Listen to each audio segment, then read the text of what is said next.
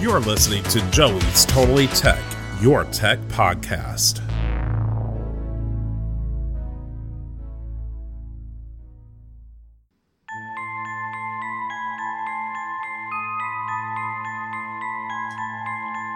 In 1981, an arcade machine supposedly appeared in the Portland arcade scene. Believed to be a government-run psychology experiment, the game supposedly produced psychoactive and addictive effects. Some of these arcade machines were even said to have been visited by men in black for data mining purposes in analyzing the effects. And then, the machine disappeared. So what's the deal with this game known as Polybius? Find out more on the Halloween edition of Joey's Totally Tech. Let the sinister begin.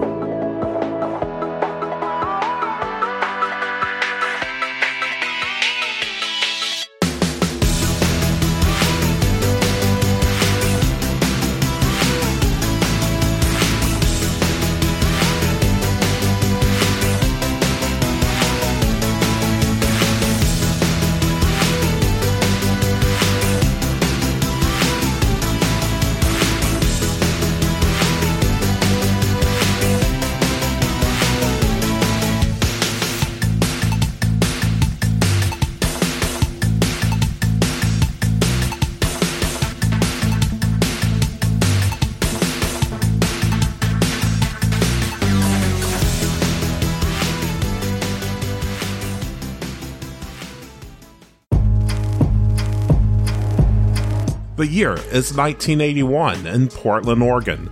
People are spending their quarters on popular titles like Space Invaders, Galaxian, Galaga, Donkey Kong, Frogger, and more. And then, a plain black arcade cabinet with no name appeared. The game involved geometric patterns and colorful shapes. The game was insanely addictive and hypnotic. It was quite likely dangerous, too. After playing this mysterious game, 2 teenagers had disappeared. Kids were having seizures and getting sick. Other kids were addicted, and long lines were forming to play this game. On top of that, men in black were regularly coming to service the machine. Could this machine be a secret government research program that's using gamers as guinea pigs? Could this be part of the CIA's MK-Ultra mind control program? Or was the government using the game as a method of recruiting soldiers? At Coin Kingdom, 14-year-old Bobby Feldstein was abducted one afternoon after playing this game and experiencing mind-altering side effects. He was led through underground tunnels and then found the next day over 60 miles away from home in the Tillamook State Forest. Feldstein said another boy was with him, the one who rescued him. Another kid played the game for a while and started getting migraines, and the same day, one kid was coming home from the same arcade and collapsed on someone's lawn. These days, Feldstein gives for-profit Polybius walking tours in Portland, Oregon. He attempts to share his experience by returning to the basement of what was Coin Kingdom. The event was traumatizing to him, and he even told another podcast that focused on Polybius, quote, "Doing the tour is a way to exorcise my demons on a daily basis," end quote. Others like Ernest Klein also talk about Polybius.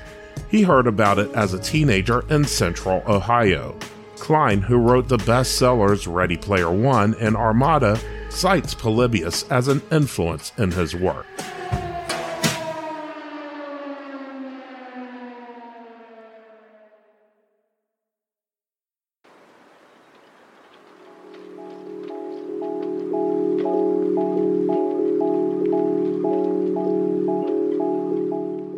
Where did this story start?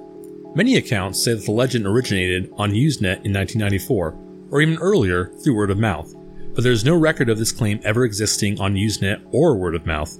The earliest known mention of the game seems to be from February 6, 2000. A description of this game appeared on coinop.org.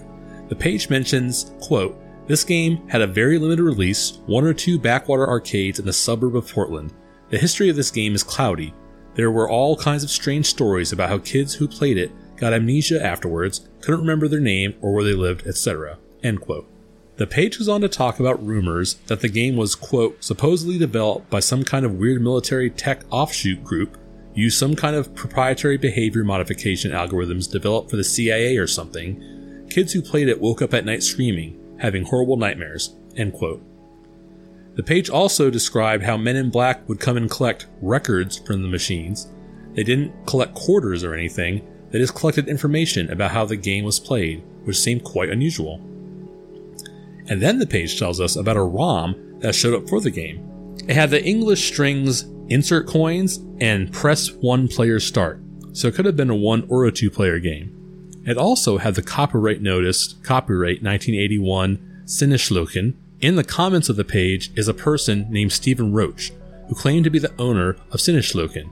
He claimed the company worked on printed circuit boards and that they saw programming as a limited but very profitable sideline. He also claimed that they were approached around 1980 by a Southern American company that had to remain nameless for legal reasons to develop an arcade game with a puzzle element that centered around the new approach to video game graphics. And Marek Vashusek was a programmer that supposedly came up with the name Polybius, as he had studied Greek mythology at Masaryk University and also because the name sounded, quote, bold and mysterious, end quote. Quote, "We playtested it for hours and hours, and it certainly was an addictive game that was well loved professionally and recreationally by all that played it. The company couldn't have been happier, and we all thought we were on the verge of something very special indeed. We then received a phone call stating that there were concerns within the company that basic graphics, which featured prominently in so many other games of the time, were fine for the average gamer to spend hours at a time without any noticeable physical or mental detriments, but the intense and engrossing gameplay of this new step was very much an unknown quantity, so that the game was put back several months due to divided opinion within their board of directors, much to our consternation for breaking our backs to finish it on time." End quote. He also mentioned that they were told the game would receive a temporary limited release, but shortly after, quote, "we received terrible news. A 13-year-old boy from the Lloyd district of Portland, Oregon had suffered an epileptic fit while playing the game, only 6 days after the machines had literally been installed. One of the senior employees that I knew very well contacted me to tell me that it caused immense ripples of panic throughout the company, who were on the opinion that they had created a monster as such." End quote. And of course, by this time, kids were already clamoring to play the game. Quote, "Company directors descended on the town to assess the situation, which may account for these reports of strange men in black suits hanging around, and the students were often taken in daylight, causing minor but noticeable incidents." End quote. According to the comment, only 7 machines were distributed. The company supposedly made a one-off settlement to the boy's family and then disbanded shortly after. However, an update on coinop.org claims that, quote, "Stephen Roach is full of himself and knows nothing about the game. We have it on good authority. No, Polybius is not a Tempest prototype. No, Polybius is not a vector game. Does the title screen look vector? No, it does not. We've recently received some new information about the game. Today's May 16th, 2009. And yes, one of us is flying to the Kiev, Ukraine area tomorrow, and yes, the trip is related to the information. Stay tuned." End quote. Despite this has gone on to inspire Rogue Synapse's game, which is based on the story. Now, I'm not sure what information on the page they received from whoever they talked to in Kiev, but we do know the name Sinneschloken means sense deletion or senses deleted. We also know Polybius has appeared in pop culture, like in an episode of The Simpsons where Bart Simpson is in an arcade and a Polybius arcade cabinet is seen. So, did Polybius actually exist? Was there some conspiracy by the government to control minds through the arcade game? Well, let's move on.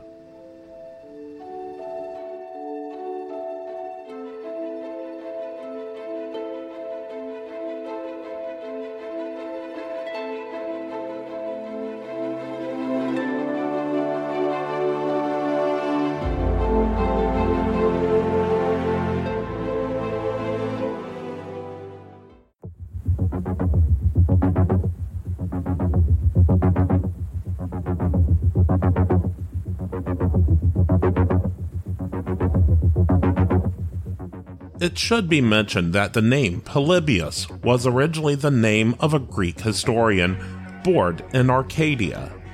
He's ironically known for his assertion that historians should never report what they cannot verify through interviews and witnesses. We've had reports of people getting sick and reports of epileptic fits. Well, there were reports of stories of kids playing certain games like Asteroids and Tempest for 12-hour-long marathons. One reportedly attempted to play the game for 12 hours and drank too much Coca-Cola and got sick. And the person who collapsed on the lawn, well, they could be anyone who had a bit too much to drink at the arcade. What about Bobby Feldstein's claim that he was abducted? Well, we know from watching the news that children are abducted fairly frequently. It's possible Bobby Feldstein may have gotten away from his abductor, yet it could have been so traumatizing that he just blocked it out of his memory. Or considering he was experiencing mind-altering effects and drug use was common in the arcades at the time, perhaps he had a really bad trip and went on a trip to the Tillamook State Forest in the process. Okay, so let's get to the Men in Black. What's the story there? Well, arcades in the early 1980s were quite shady places. The FBI often ran stings to shut down gambling rings that existed in the arcades. And it's not unusual in certain areas for prototype games to hit arcades. It's quite possible that what people are now calling Polybius was an early prototype of Tempest or a similar game. In short, the game probably didn't exist, and that's not to discount anyone's story. There were lots of real things that were happening, but this seems to be a case of unrelated cases being strung together to form a conspiracy theory about a game that never existed, at least until Rogue Synapse, as well as others, created games by the same name. Also, it seems like the whole story may have been fabricated in order to drive traffic to the coinop.org website. If that's the case, well, it was quite a successful strategy. Maybe that was the real conspiracy all along. But what if it had existed?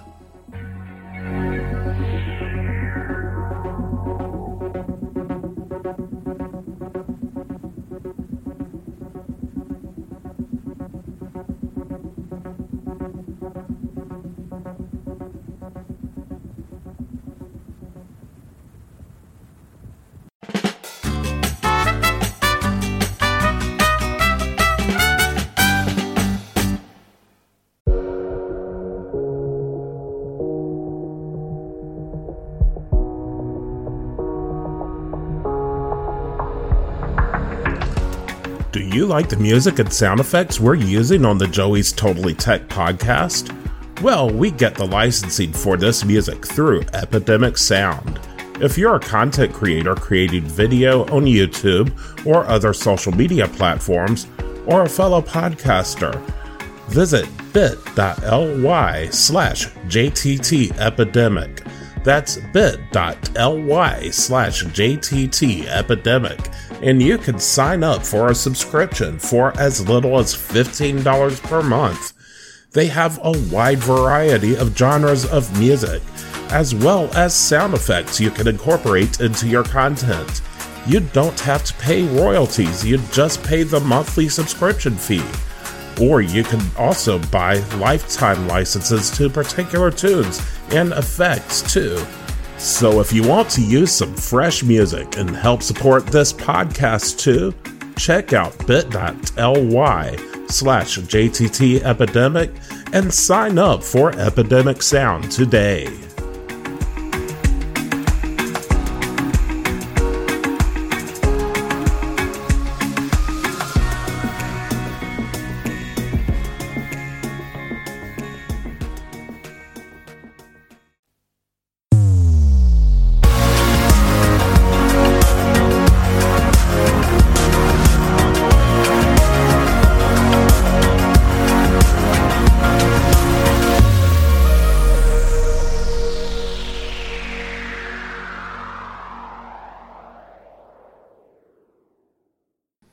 All right, Joe. So, Polybius, when do you think you first heard about this?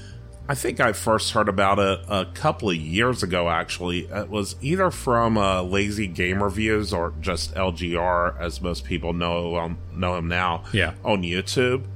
Or it could have been the Angry Video Game Nerd. I know he did an episode of it.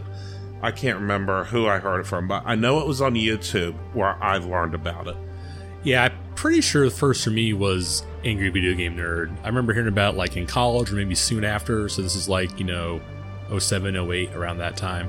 But yeah, I remember when I first heard about it. I mean, I don't know, when I first heard it, I'm pretty practical dude, so I'm like, well, that's probably bull, but it did seem like an interesting enough story, at least. Yeah, I wouldn't be surprised if a lot of people first learned about it through The Simpsons, since it did appear on that one episode.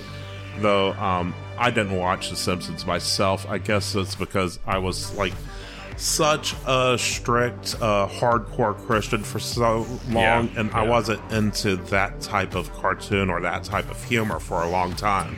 Yeah, my parents were pretty anti-Simpsons back then. I think it was a lot to do with, I believe it was George H.W. Bush made a comment talking about he wants the American family to be more like the Waltons and less like the Simpsons.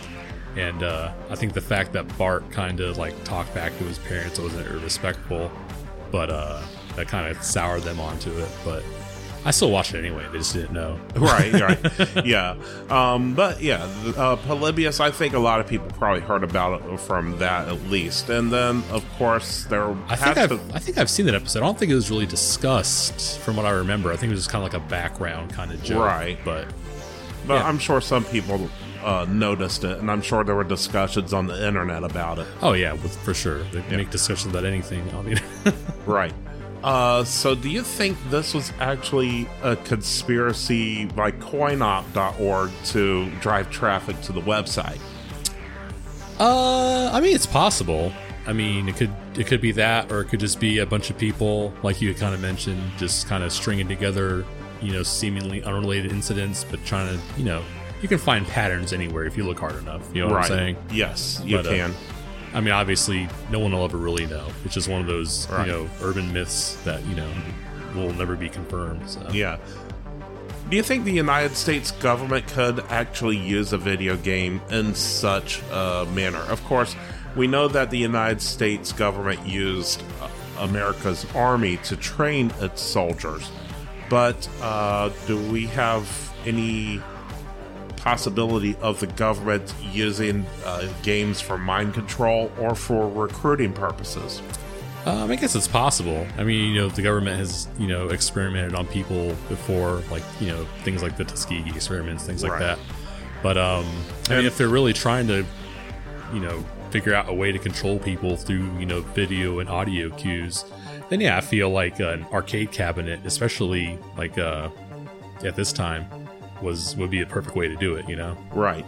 And I know I watched the David Pakman show, which he's a political commentator. He doesn't get its conspiracy theories, but they actually discussed that the MK Ultra project did actually exist. So that's a confirmed thing. The government did actually try its hand at mind control. I don't think they were super successful from what I remember. But they have looked into mind control and to attempt at using like drugs and other various means. Yeah, that was a pretty good movie too. Did you ever see it? Movie? Yeah, you didn't see that? It was, I did not. MK Ultra. It was starring Kristen Stewart and I think Jesse Eisenberg. Oh, I'll have to watch that then. Yeah, it's pretty crazy. Yeah. And then there's another one. Did you ever watch The Men Who Stare at Goats? No, I did not. I guess it's based on a true story. This one was with George Clooney and I think Ewan McGregor. Okay. And it's about, I guess, the government was using LSD to experiment on soldiers to try and get them to like learn how to read minds and stuff like that. That does sound familiar now. David Pakman may have mentioned it, and that was one of the things he was talking about. They were using LSD. Yes, I remember now. Yes, he was talking about the men who stare at goats. Definitely about MK Ultra, and he was talking about how that actually existed. That was a thing they did. Yeah, they're pretty good flicks, both of them. Obviously, they use some dramatic license to make it more cinematic, but the stories themselves are pretty interesting, I thought. Yes. So, I mean, of course, a lot of people in arcades at that time were using drugs. Oh yeah, I mean, it was the 80s. Who wasn't? Yeah. So that was probably easy bait for them if they really wanted to do it. Yeah, I mean, America was pretty anti-drug back then. So it's apparently if you did a little blow, you were the lowest of the low in society. So yeah, but I mean, yeah, arcades were very shady places. It's like it was not the family-friendly place that it became later. Yeah, see, I'm more familiar with like the arcades in like the early to mid '90s. That's kind of when I started going there, and it was just mostly kids. So yeah, I think in the late '80s we had an arcade in the Raleigh area called the Family Fun Factory for a few years. Yeah, that was a pretty cool place to hang out. That was my first real arcade experience, and that wasn't shady at all. I remember one of my earliest arcade memories was, when I was in elementary school, I lived in Germany. Both my parents were in the military, and they were stationed in Germany. And we went to Austria one time, and we stayed at this hotel. And the hotel had a huge arcade in it. Mm-hmm. And back then, Final Fight was my freaking game, man. Yeah. And I was playing it, and I guess I was good because this guy came up to me, and he started playing with me. And, like, he was paying me essentially to show him how to play the game. Like, he was basically not paying me cash, but like giving me quarters to play the game. But all right, yeah, so that was pretty fun for me. So yeah, you know, I think I really enjoyed Streets of Rage. Yeah, I mean, they're both comparable. I think Streets of Rage have the cool parts where you can have the freaking cops show up and shoot a bazooka at the bad guys. Yeah, yeah. I was never good at Streets of Rage, but I enjoyed it, and I enjoyed Double Dragon as well. I think games like that, it's hard to get good because it's kind of like it gets to the point where it's like, okay, you're fighting 6 people plus a fat guy throwing fire at you at the same time. Right. And obviously games like that are specifically designed to get you to pump more and more quarters into them. They are. And then like space shooters like Galaga, Raiden, stuff like that, which I also enjoyed. Yeah. Definitely quarter hungry games. That's like money grabbers right there. I just remember back then, like, you know, my mom would give me like $20, and you know, that'd be good for about like, you know, 15-20 minutes usually of peace and quiet from her. So oh yeah. Yeah. So I mean, it probably would have been a good opportunity for the government to introduce a game to test out mind control capabilities, or you know, I'm not sure about the soldier recruitment aspect of it, though. Yeah, that seems a little more, you know, Last Starfighter's territory to me, but yeah. Yeah, I think with newer video games now, they could probably do that, since we have so much more realistic graphics, and you can have games that are much more immersive. You could have, like, some sort of chamber that you enter to play this game in that's like a first-person shooter. Or even with, like, VR, you know? Just right, VR. Completely definitely. Immersive. You can't hear anything. You can't see anything, just what they're showing you. Yeah, I think for recruiting soldiers, I think the modern day is probably a better time for the military to do something like that. But early 80s would have been a better time for mind control testing. Yeah. Well, with all the drugs going on, of course. Yeah. Now, do you think the government has actually been successful at all at mind control? Not mind control so much as mind influence. I mean, obviously, there's certain things you can do, like, you know, hypnotism, things like that. Right. Where you can, you know, or even just things like mentalism, where you can influence people's decisions based on audio and visual cues. Yeah.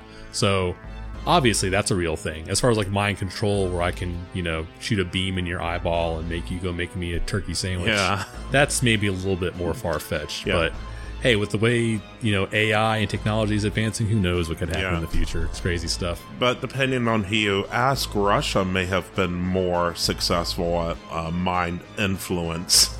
Well, I mean, didn't Putin win the election by like a clean sweep? So, I mean, that's proof right there. Yeah, I know. Yeah, it's just really interesting. We don't know everything that the government does, and I think that's a big reason for conspiracy theories, because the government isn't upfront about everything.